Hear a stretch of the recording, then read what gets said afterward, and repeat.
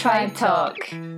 Tribe Talk is a podcast created to elevate your life through real talk, true stories, and great debates, with some fun sprinkled in.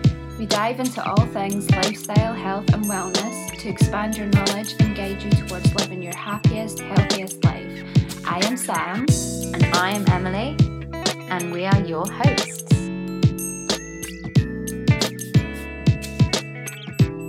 Hello, Tribe. Emily here, and I'm with the wonderful Sarah Ordo.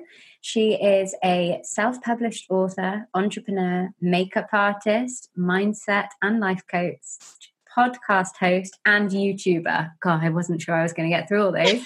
I know, it's a lot of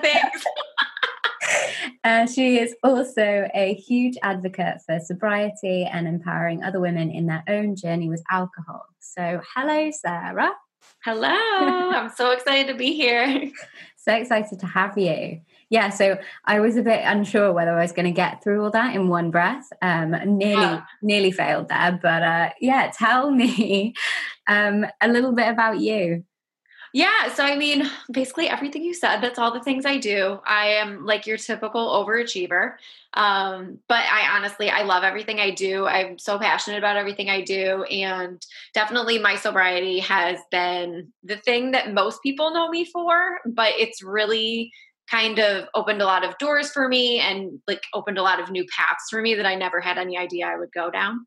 But yeah, my sobriety has really kind of changed my world in the last almost 4 years. So it's been really amazing to see. Yeah, it's kind of opened up like a whole new world you probably never even thought possible when you were kind of drinking. Yeah. Sometimes I think back and I'm like, if I wouldn't have gotten sober, like I would not be doing any of the things I'm doing right now at all. Like I try to think sometimes like how different my life would be. And it's crazy to think about it. Yeah, I bet. It's a bit like, is it sliding doors where they've got a split screen? And like if you click one direction, it turns into this, one direction, it goes into that. Yes, absolutely. So it'll be 4 years next month. Is that correct? 4 years in May. Yes. Yeah. So which is crazy.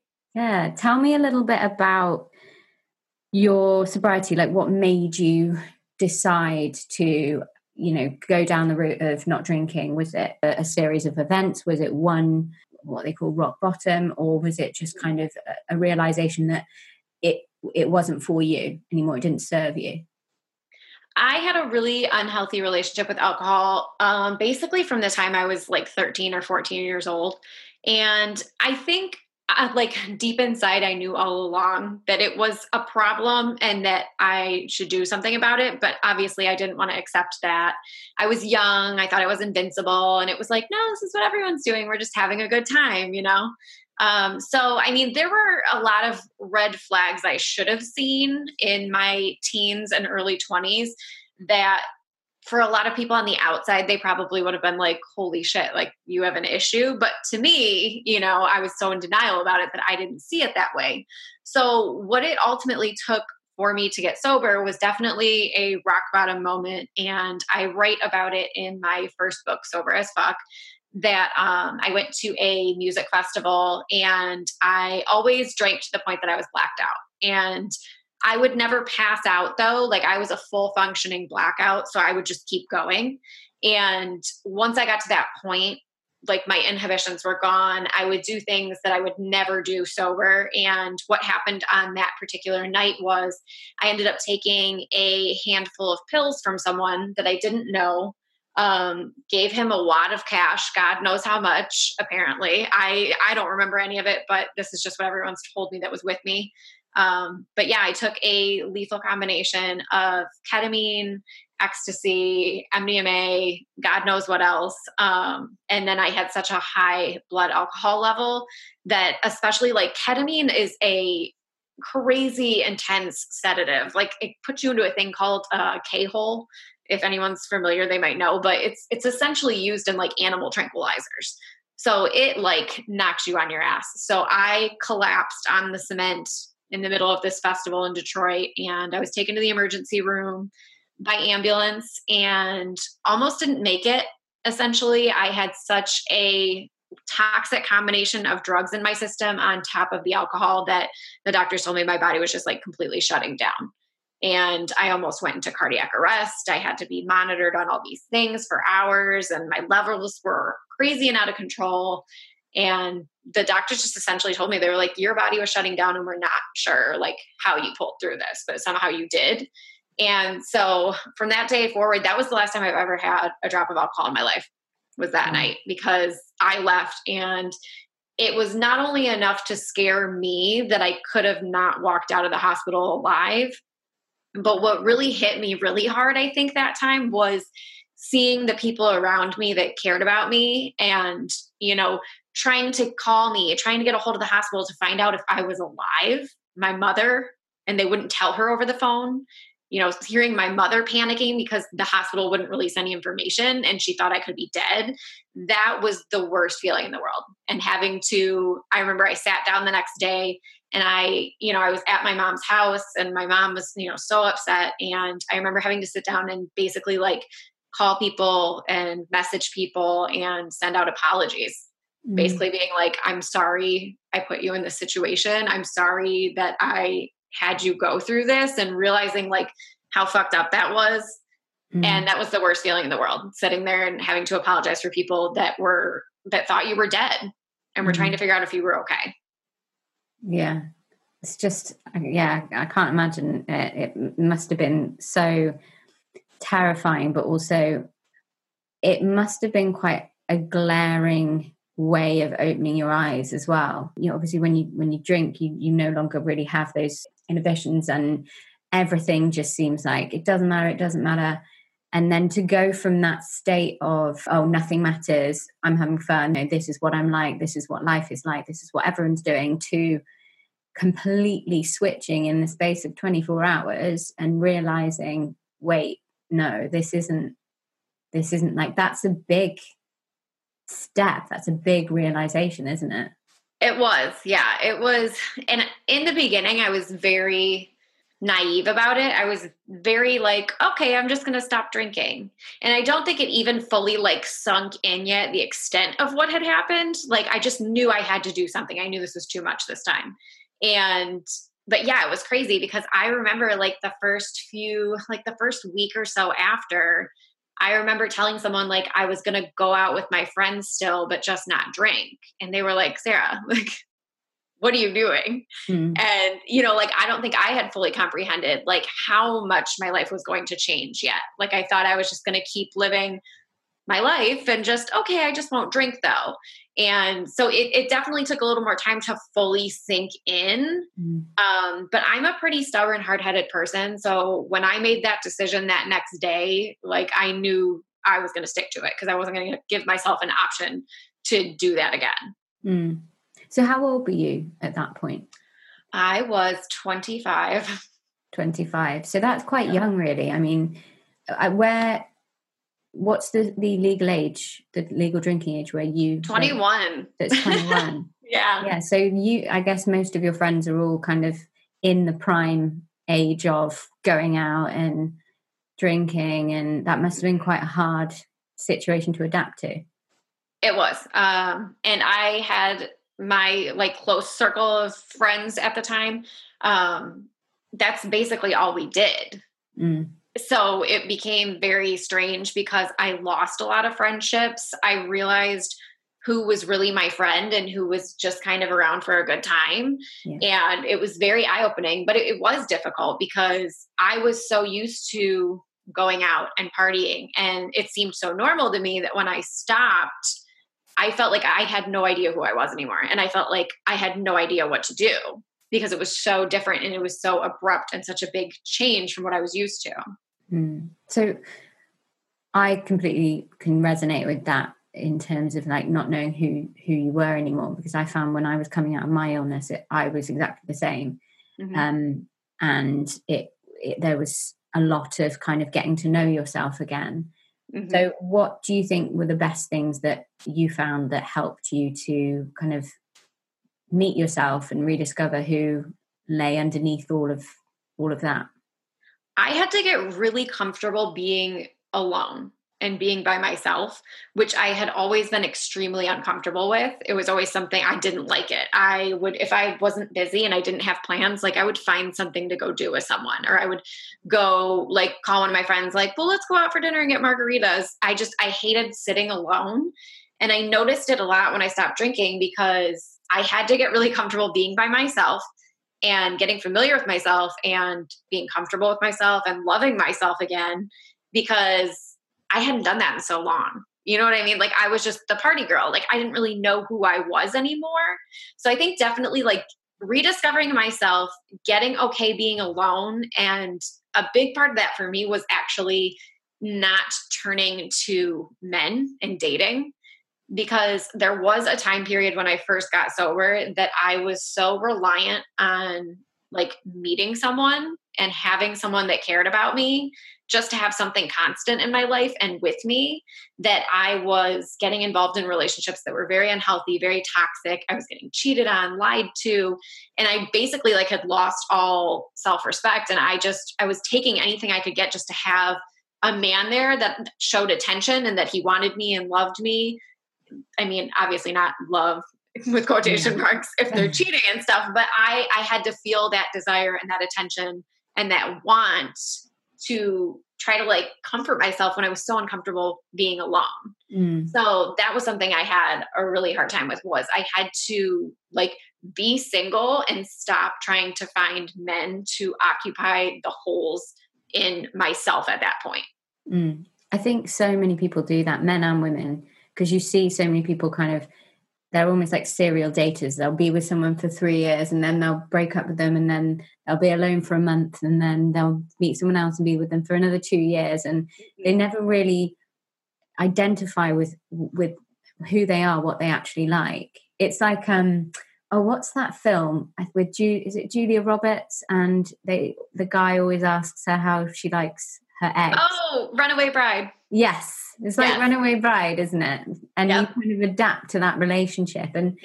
there's always going to be like changes, and some relationships always naturally shape you. But going in there, knowing who you are, what you like, what you stand for, what your morals are, and knowing that you don't need anybody else to fill you up is so important, isn't it? I completely agree. Yeah. I can see now looking back that until I did the self-work, figured my shit out, got comfortable in my sobriety, took care of myself again, like I was never going to be in a healthy relationship with someone else. And I was trying so hard during that time just out of loneliness and kind of like desperation. But now I see looking back that until I was okay alone and had figured all my stuff out and gotten myself to a good place by myself, that I was never going to be okay with anyone else. And I think that is something a lot of people struggle with, because people don't like to be lonely. They don't want to be alone. They want to meet someone. So it's really hard for people, I think, to do that, because it's a process, like learning who you are and getting comfortable and doing all that self-work. And it's not always fun, and it's not always quick and easy. And so I think a lot of people just try to rely on somebody else to fill in those parts instead. I think I was thinking about this the other day as well. I think it can be quite difficult as well, especially with kind of the surge in social media. So we're kind of of a similar age. And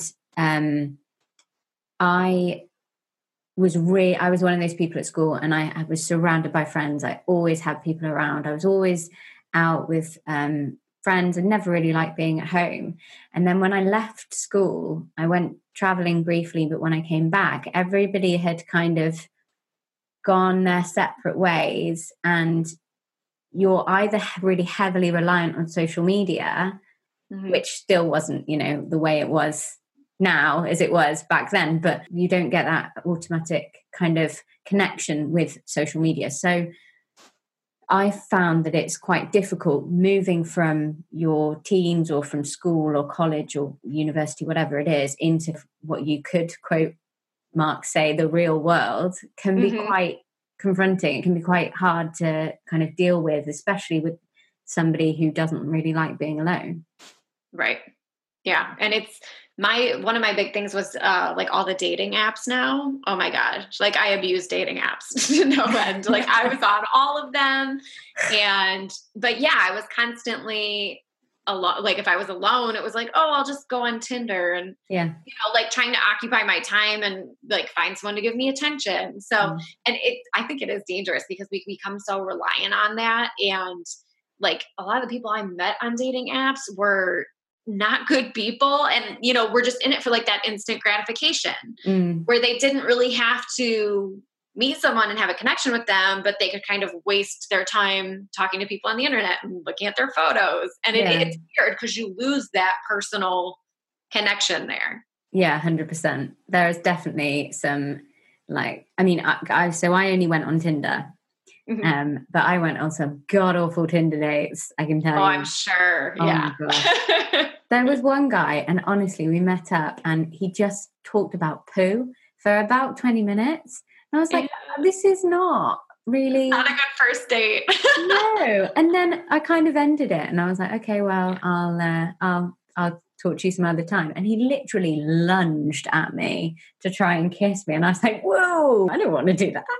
Yeah. People, and it's so funny because I actually met my fiance on Tinder. So I met my husband on Tinder.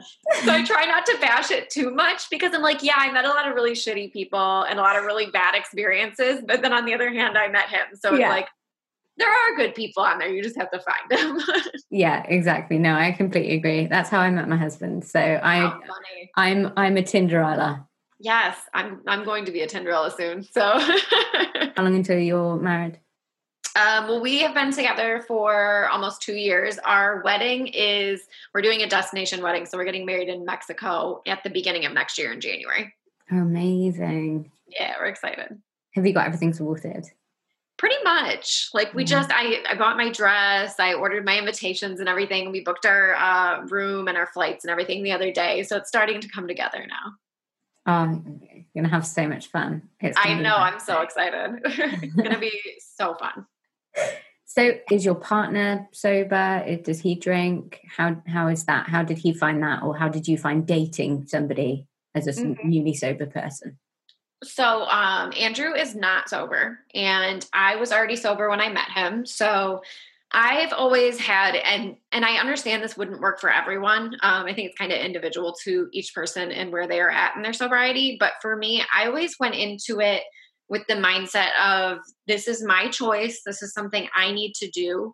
And at the same time, though, I never want to judge other people for drinking and I never want to hold it against someone, or I never want someone to feel like they can't drink because I'm there, because it's my decision, not theirs, and they don't need to do what I'm doing. So I've always been very upfront with him about it. And he doesn't drink at home. He doesn't drink when it's just the two of us. He's very respectful of that. But at the same time, he's a guy, like he likes to go watch sports and have beer with his friends. And so we've had to, there's a few times it's gone badly where I think we weren't just communicating enough about it, where I had to be very clear with him about what my boundaries were and what I was and wasn't comfortable with. So for example, I would be like, please come home before this time. Obviously, please don't drink to the point that you shouldn't be driving. But I was always like, if you're respectful of my boundaries and we can compromise on this so we're all comfortable, like it won't be a problem. But, while we were figuring that out, there were many times that we'd be fighting and I'd be crying at 2 a.m. because, I didn't want to be the girlfriend that was like, you can't go out because I'm sober. And so we had to find a common ground with that and navigate it. But honestly, we do it very well now. And we know just from communicating and setting those boundaries, what's going to work and what doesn't. But when I was dating in my sobriety though, I dated people that were sober and not sober. And it was really unique to do both because each one kind of had its own pros and cons. There were things about dating someone else that was sober that were great because we had common, interests and goals and we didn't want to go out and drink. And so we found other things to do. But it also came up with a lot of things that made it difficult too, because, when you're at 2 different points in sobriety and, maybe someone needs to dedicate a lot of time to their sobriety and can't dedicate so much time to you, there's a lot of weird obstacles and hurdles to get through because everybody's got their own issues they're dealing with. And I found that if I was like one in particular I dated that was earlier on in sobriety, like there was a lot of issues he was still figuring out with himself. And it made it hard for us to kind of like grow and move forward as a couple at all.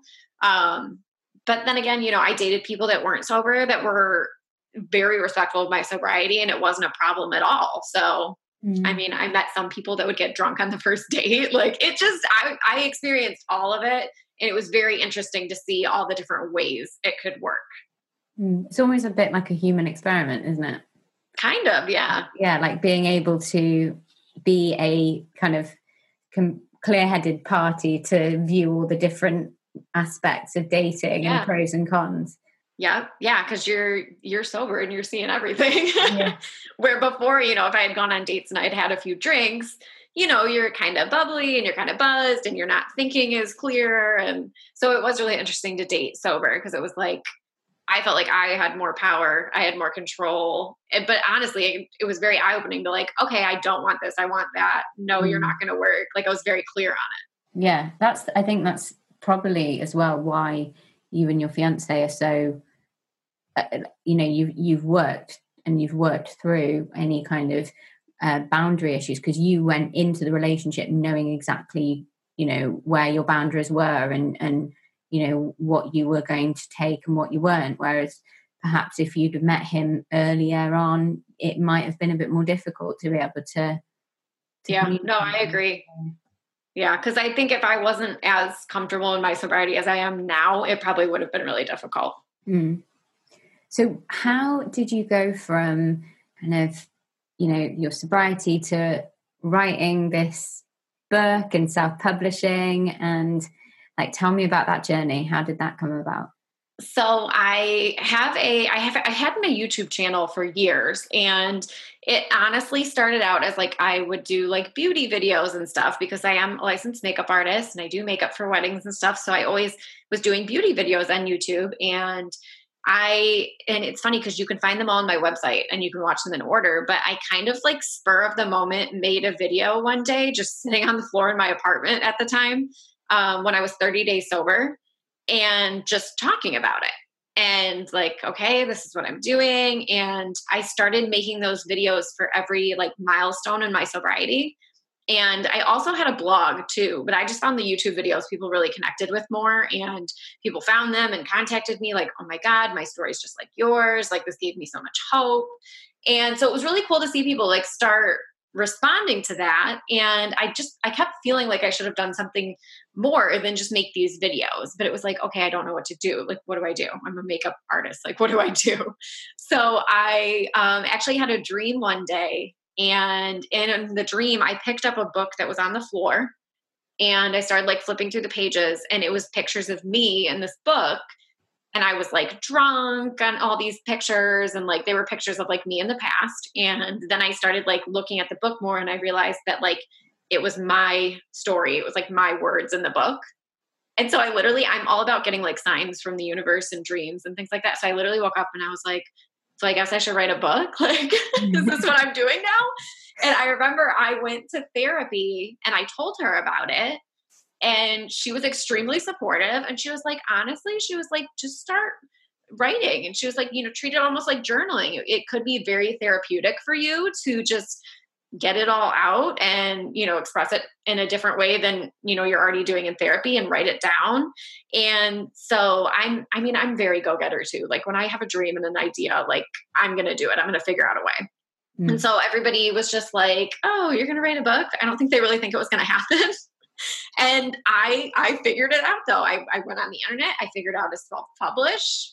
And I mean, it was hard the first time, but I figured it out and I made it happen. And then after that first book, I mean, it's definitely not my best written book. I'll be honest and say that, because I had never written anything that long in my life. I'd only written like college papers.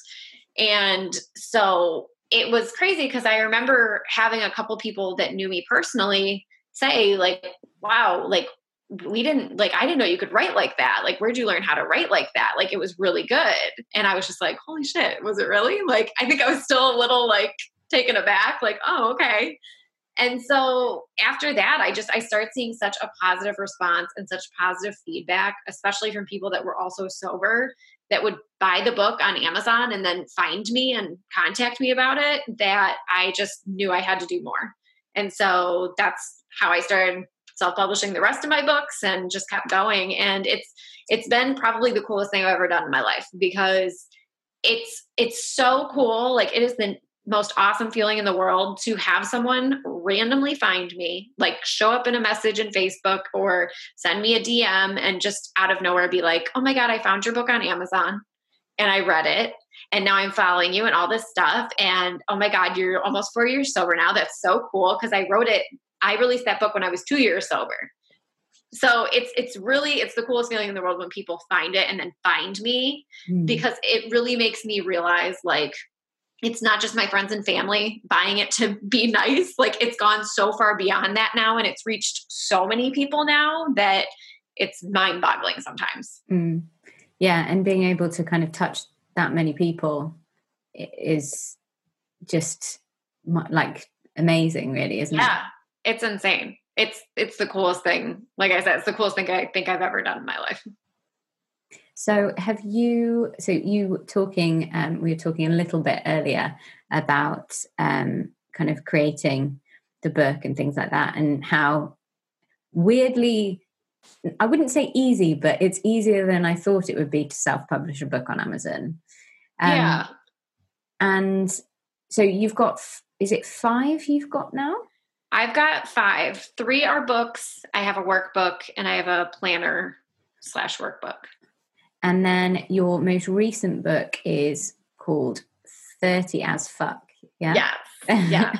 Yes. That's my newest baby. When I first found you, I was like, I think this person likes to say fuck more than I do. I was like, I love that word. Same. I know a lot of people are very weird about it, but I love it. I love swearing. That's just me. Swearing is a great release. It is. Yeah. We play a game called Health Hacks or Just Crap on the podcast sometimes. And there was one that said, like, swearing when you've hurt yourself helps it to not hurt as much.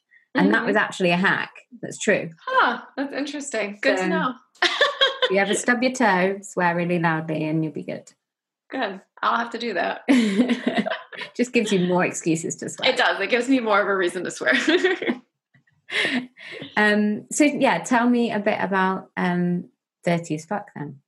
So 30 as Fuck is different from anything else that I've written. I had so many things that were like serious and really deep, and a lot of it was all sobriety, that I wanted to do something different for that book. And I really wanted to do something that was more like funny and fun, but also like inspirational and empowering, because when I started my podcast, I realized that I had a lot more to say than just things about sobriety. And I realized I had like a whole other like side of me to share with people that didn't just, revolve around the fact that I was sober. So when I wrote 30 as Fuck, I created it as 30 things I learned during my quarter life crisis. And, they're all 30 things I think can apply to anyone at any age, really. You don't need to be 30.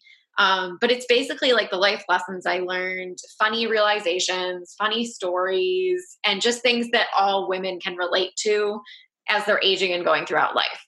But it was honestly like the most fun book I've written so far.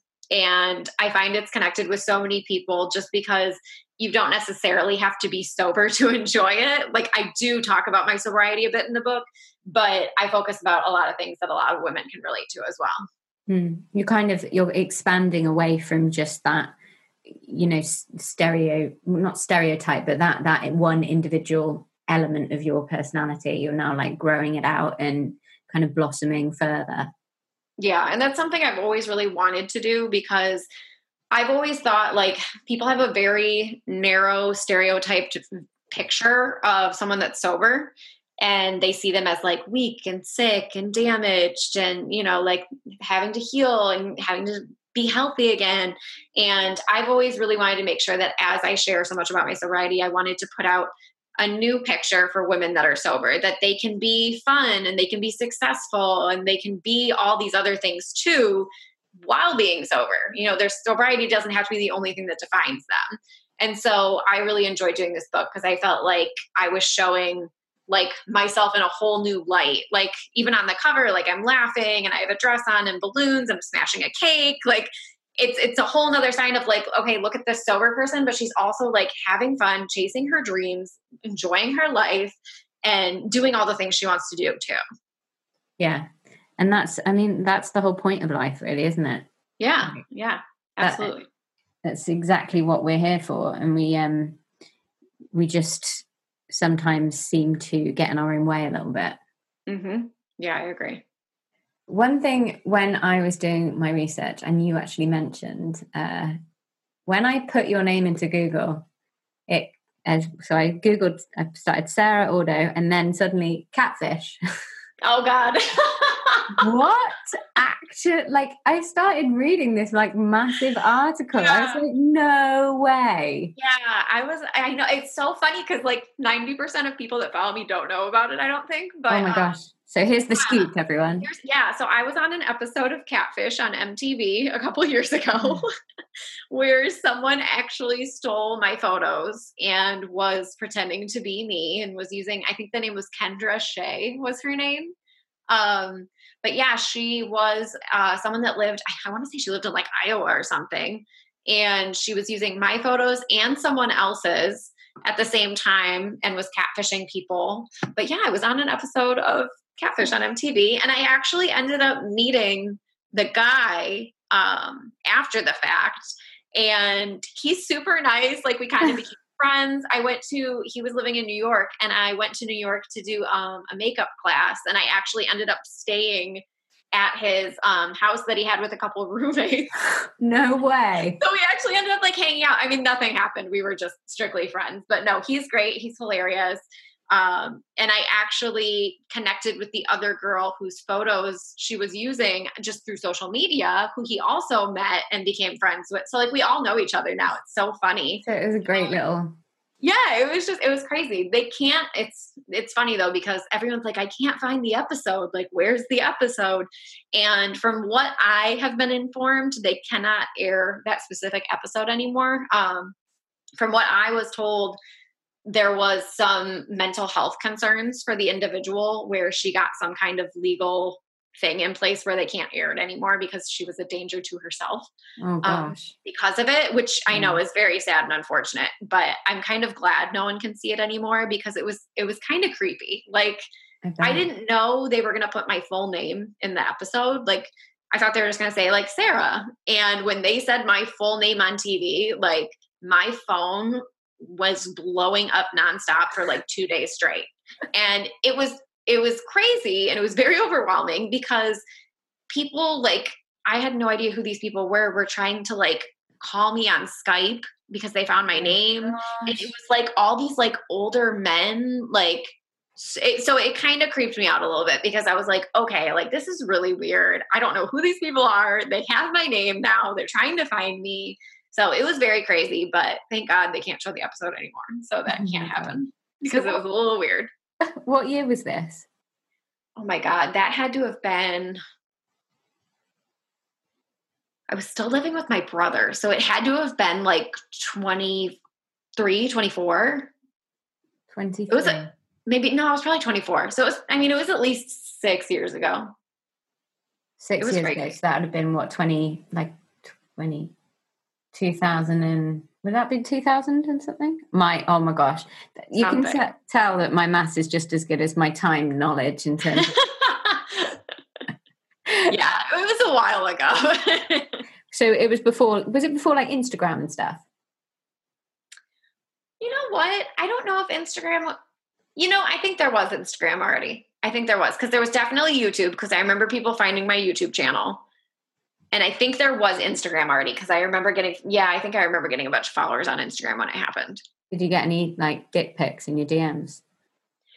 Not necessarily. I mean, like, I'm sure I got some, or maybe people that were trying to. I ignored a lot of it just because it was kind of creeping me out, to be honest, because it was so many like, middle-aged men. It was kind of weird. But But yeah, it was crazy. It was really crazy. Oh my gosh. Yeah, I couldn't imagine that. I know. I always forget that comes up when people Google my name. I always forget about it. And then when people bring it up, I'm like, oh God. There must be a way you can get it off Google somehow. I'm sure there's a way somewhere. Maybe if we got every single person to Google, I don't know, Sarah Auto 30 as fuck or something, there'll be enough people that it will just go up the ranks. Right. It'll just Let's do that. Let's get everyone to do it. If you're listening, go to Google, type in Sarah's name, then type in her book name, and just do it over and over and over again. We'll just boost it back up. Oh dear. So do you still do kind of makeup stuff, or are you... I do. Yeah. I actually, I own and run 24 Luxe Hair and Makeup, and I'm the lead makeup artist. So I actually do makeup like every weekend. Oh, wow. I do weddings primarily. So obviously through like spring to fall, we're booked pretty solid, but that's actually like my prime business and career is my makeup career, which is so funny because a lot of people don't know that when they initially find me. But I'm working this year a lot to tie it into my social media a lot more, because I realized for a while, I was like, wow, that's a whole other part of me that maybe doesn't correspond as much with my books and all that stuff, but it is another facet of who I am and what I do. So I'm working on including it a little bit more in the things I share, so people, also see that I'm doing that too. I literally can't stop staring at your eyelashes. Oh, aren't they so good? Oh my God. I have a really good lash girl. I found like a really good lash girl here. I feel like a squinty panda right now. I'm just like tiny eyes. You guys are lucky that you're just going to hear the audio of this. No, it's good because honestly, it makes me feel better about the fact that like when I do podcast interviews, a lot of the times I'm like in my pajamas and I don't have makeup on because the lashes make me look way more pulled together. A good lash can just, I know the feeling. Oh, yeah. But when I got married, I had my lashes done and I just kept getting them redone. Yes. And I was just like, I can go out and teach my lessons without any makeup on because I've got my lashes on. Like, yeah, they're a game changer. They are an absolute game changer, 100%. Yes. That was a very girly subject for me to go on to. Normally I'm completely lowering the tone in some way or another. So. Right. Yeah, I think that was pretty much all my questions. We've sped through that. Is there anything you want to kind of talk about or share with our listeners? I mean, nothing specific. I'm working on a lot of things right now. So I'm going to have a lot of new things coming out this summer/fall, which I'm excited about. Very excited about. Yeah, books, workshops, all kinds of fun stuff. You should come over to the UK and do some work. I would love to come to the UK. I literally try to convince Andrew all the time that we should go to London. All the time. Sometimes I'll look up the flights and I'll just send them to him. Like a little hint, like we should go here. Like, let's go to London. I do that at the moment to my husband, but with puppies. I'm like, look at this one. I do that a lot too. Yeah. Haven't you got a new dog with one eye? Yes, we just got, so we had Kaya. I had a long-haired Chihuahua. She was 7.5 and we had to put her to sleep, in February. She had liver failure. So it was sad, but it went as good as it could have went. It was quick. She didn't suffer. So it was really hard. I was very upset. And we had just gotten Abilene as a rescue back in November. So we already had Abilene. And the morning after we lost Kaya, I literally went online and was just searching dogs to kind of make myself feel better. And I saw Dolly with her one eye and I was like, oh my God, like I need this dog. So we got her, we've had her for a few weeks now. And yeah, she only has one eye. She was attacked by a bigger dog and it ruptured and popped out of her head. So they had to remove it. And she was in a home with a lot of bigger dogs and I don't think they were taking care of her really. So the rescue got her and took her out of there. And then we got her from the rescue after she had all her surgeries and was fully healed and everything. But yeah, so we have the 2 rescues now and they're like best friends. They're so cute together. Oh, that's so sweet. Yeah. So sweet. Yeah, I'm determined to get a dog this. Oh, I would get another one. I would totally have 3. I love dogs so much. I really do. My sister's got 2 dogs from Romania. Oh, cool. They're like rescue dogs, and they are so cute. I love the names for your dogs though. They sound really like, don't know, like classy and like mysterious. If you're in England, your dog would just be called like Dave or like Phil. Yeah. Well, it's funny because Abilene came from Texas, and we wanted to give her, like, we were trying to find a name that we could like relate to something with her. And so we literally just started like Googling things about Texas, and we were just looking up different things. And like one of them, like one of the other ones we were thinking about was Dallas, but I told Andrew, I was like, I feel like Dallas sounds like a stripper's name. I don't know if I want to call her Dallas. So Abilene is actually a city in Texas. So that was why we named her Abilene. And then Dolly's name was actually Della, was what the rescue was calling her. They didn't know what her name was before that. And so we were trying to think of something similar. Like, we weren't sure. We were trying to find something about like one eye, but everything was kind of mean, like Cyclops. And I was like, we're not calling her. I was like, we can't call her Cyclops. So we literally just started looking up names, and we're looking up like, because Abilene's like a Southern name. So we started looking up other Southern names. And so we actually named her after Dolly Parton. And that was how that happened. So we have Abilene and Dolly now. Just having like an image of this being like Cyclops, and this right? Chihuahua. I know, with this cute little one. I was like, that's almost mean. I can't do that. I did say if she would have been a boy, I told Andrew, I was like, we totally could have called her Uno, like one, since she only had one eye. I was like, we could have done Uno if it was a boy, but not for a girl. Oh dear. See, I probably would have called it like Mike or something, like, you know, the monster, Monsters Inc. With the one eye. With the one eye. Yeah. Like, we even looked up characters from like Pirates of the Caribbean. Like, we were looking up everything. Nothing was working though, so that's how we figured it out. Oh, that is absolutely brilliant. I really want to call our dog Pat. Yeah. So it'd be Pat the dog. But Pat, that's Alan's vetoed it. So oh no. I don't know. I might secretly call it Pat. I'll be like, Pat, come on. It could just be his nickname. Yeah. Patty. Oh dear. Oh, well, that made me giggle. Yeah. So yeah, tell our listeners where they can find you. Give us all your kind of links and stuff. We'll pop them in the show notes as well, but if you just let them know too. Yeah. So my website is saraordo.com. I have links to basically everything on there.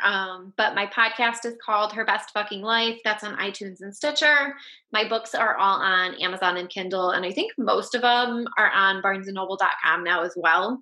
Hoping to start getting them on Audible this year. I'm working on that. And my YouTube channel is under my name. My Instagram's under my name. So y'all can just find me everywhere.